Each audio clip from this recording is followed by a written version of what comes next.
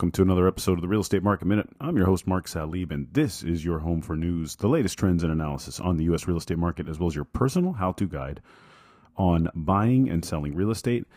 All right, so I had a conversation the other day that was quite interesting about, trying to understand why Florida, South Florida, I would say especially, but really even not just South Florida, right? Why areas like Tampa Bay, and you can talk about the Southeast in general, but I would stick to this conversation in Florida. Why Florida seems to be not only just hanging in there with real estate value, but if anything, increasing in value.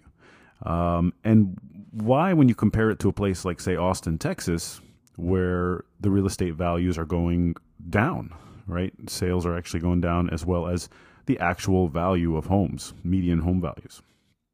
And when I think about it, obviously being in Florida, I can attest to what I see, but it really comes down to data. And data still shows Florida as a top spot for international home buyers and investors.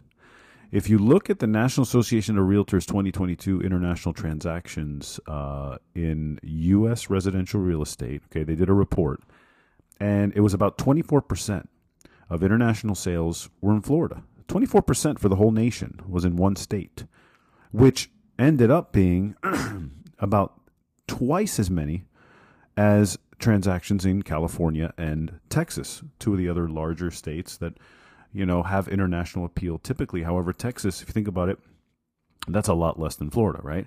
So one of the things that's keeping this Florida market going is international interest, okay? And international interest, it's not, it's different parts of Florida, but if I were to look at the South Florida market, right?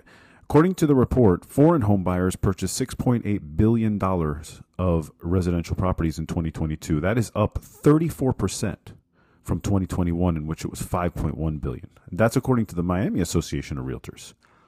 And what you had buyers from 54 different countries purchasing 9,400 South Florida properties in 2022, 54 different countries, and that's up 25% from the year prior. So demand has really picked up from the international perspective for Florida.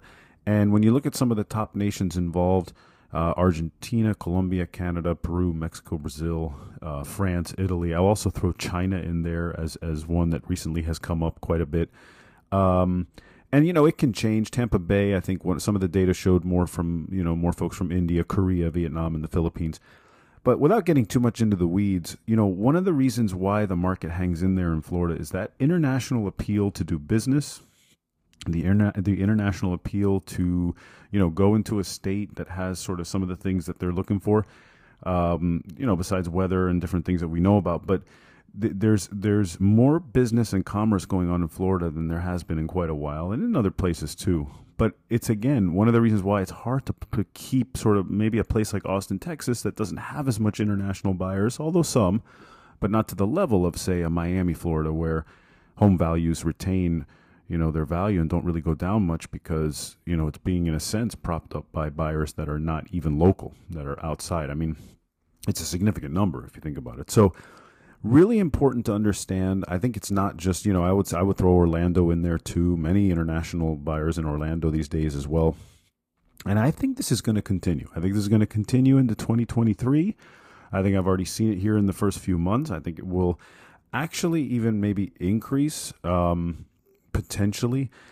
We've had a strong dollar here in the last year or two, but the dollar has been weakening significantly in just the last few months. That's going to make it, less expensive for foreign buyers when you have that weakening dollar. So as rates come down, I think for, the dollar weakening, I think that's going to help a lot. One of the things that is hurting Florida, though, our insurance costs are going up, property taxes are going up. But again, still, comparatively speaking, great deal for international buyers and a great reason to buy in Florida.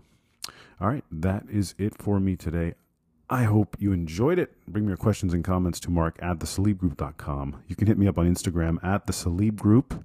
Don't forget to check out our other podcast, Inspirational Minute with Mark. You can also read more from me Check out my original content at medium.com/@MarkSalib. And if you are a real estate agent, reach out.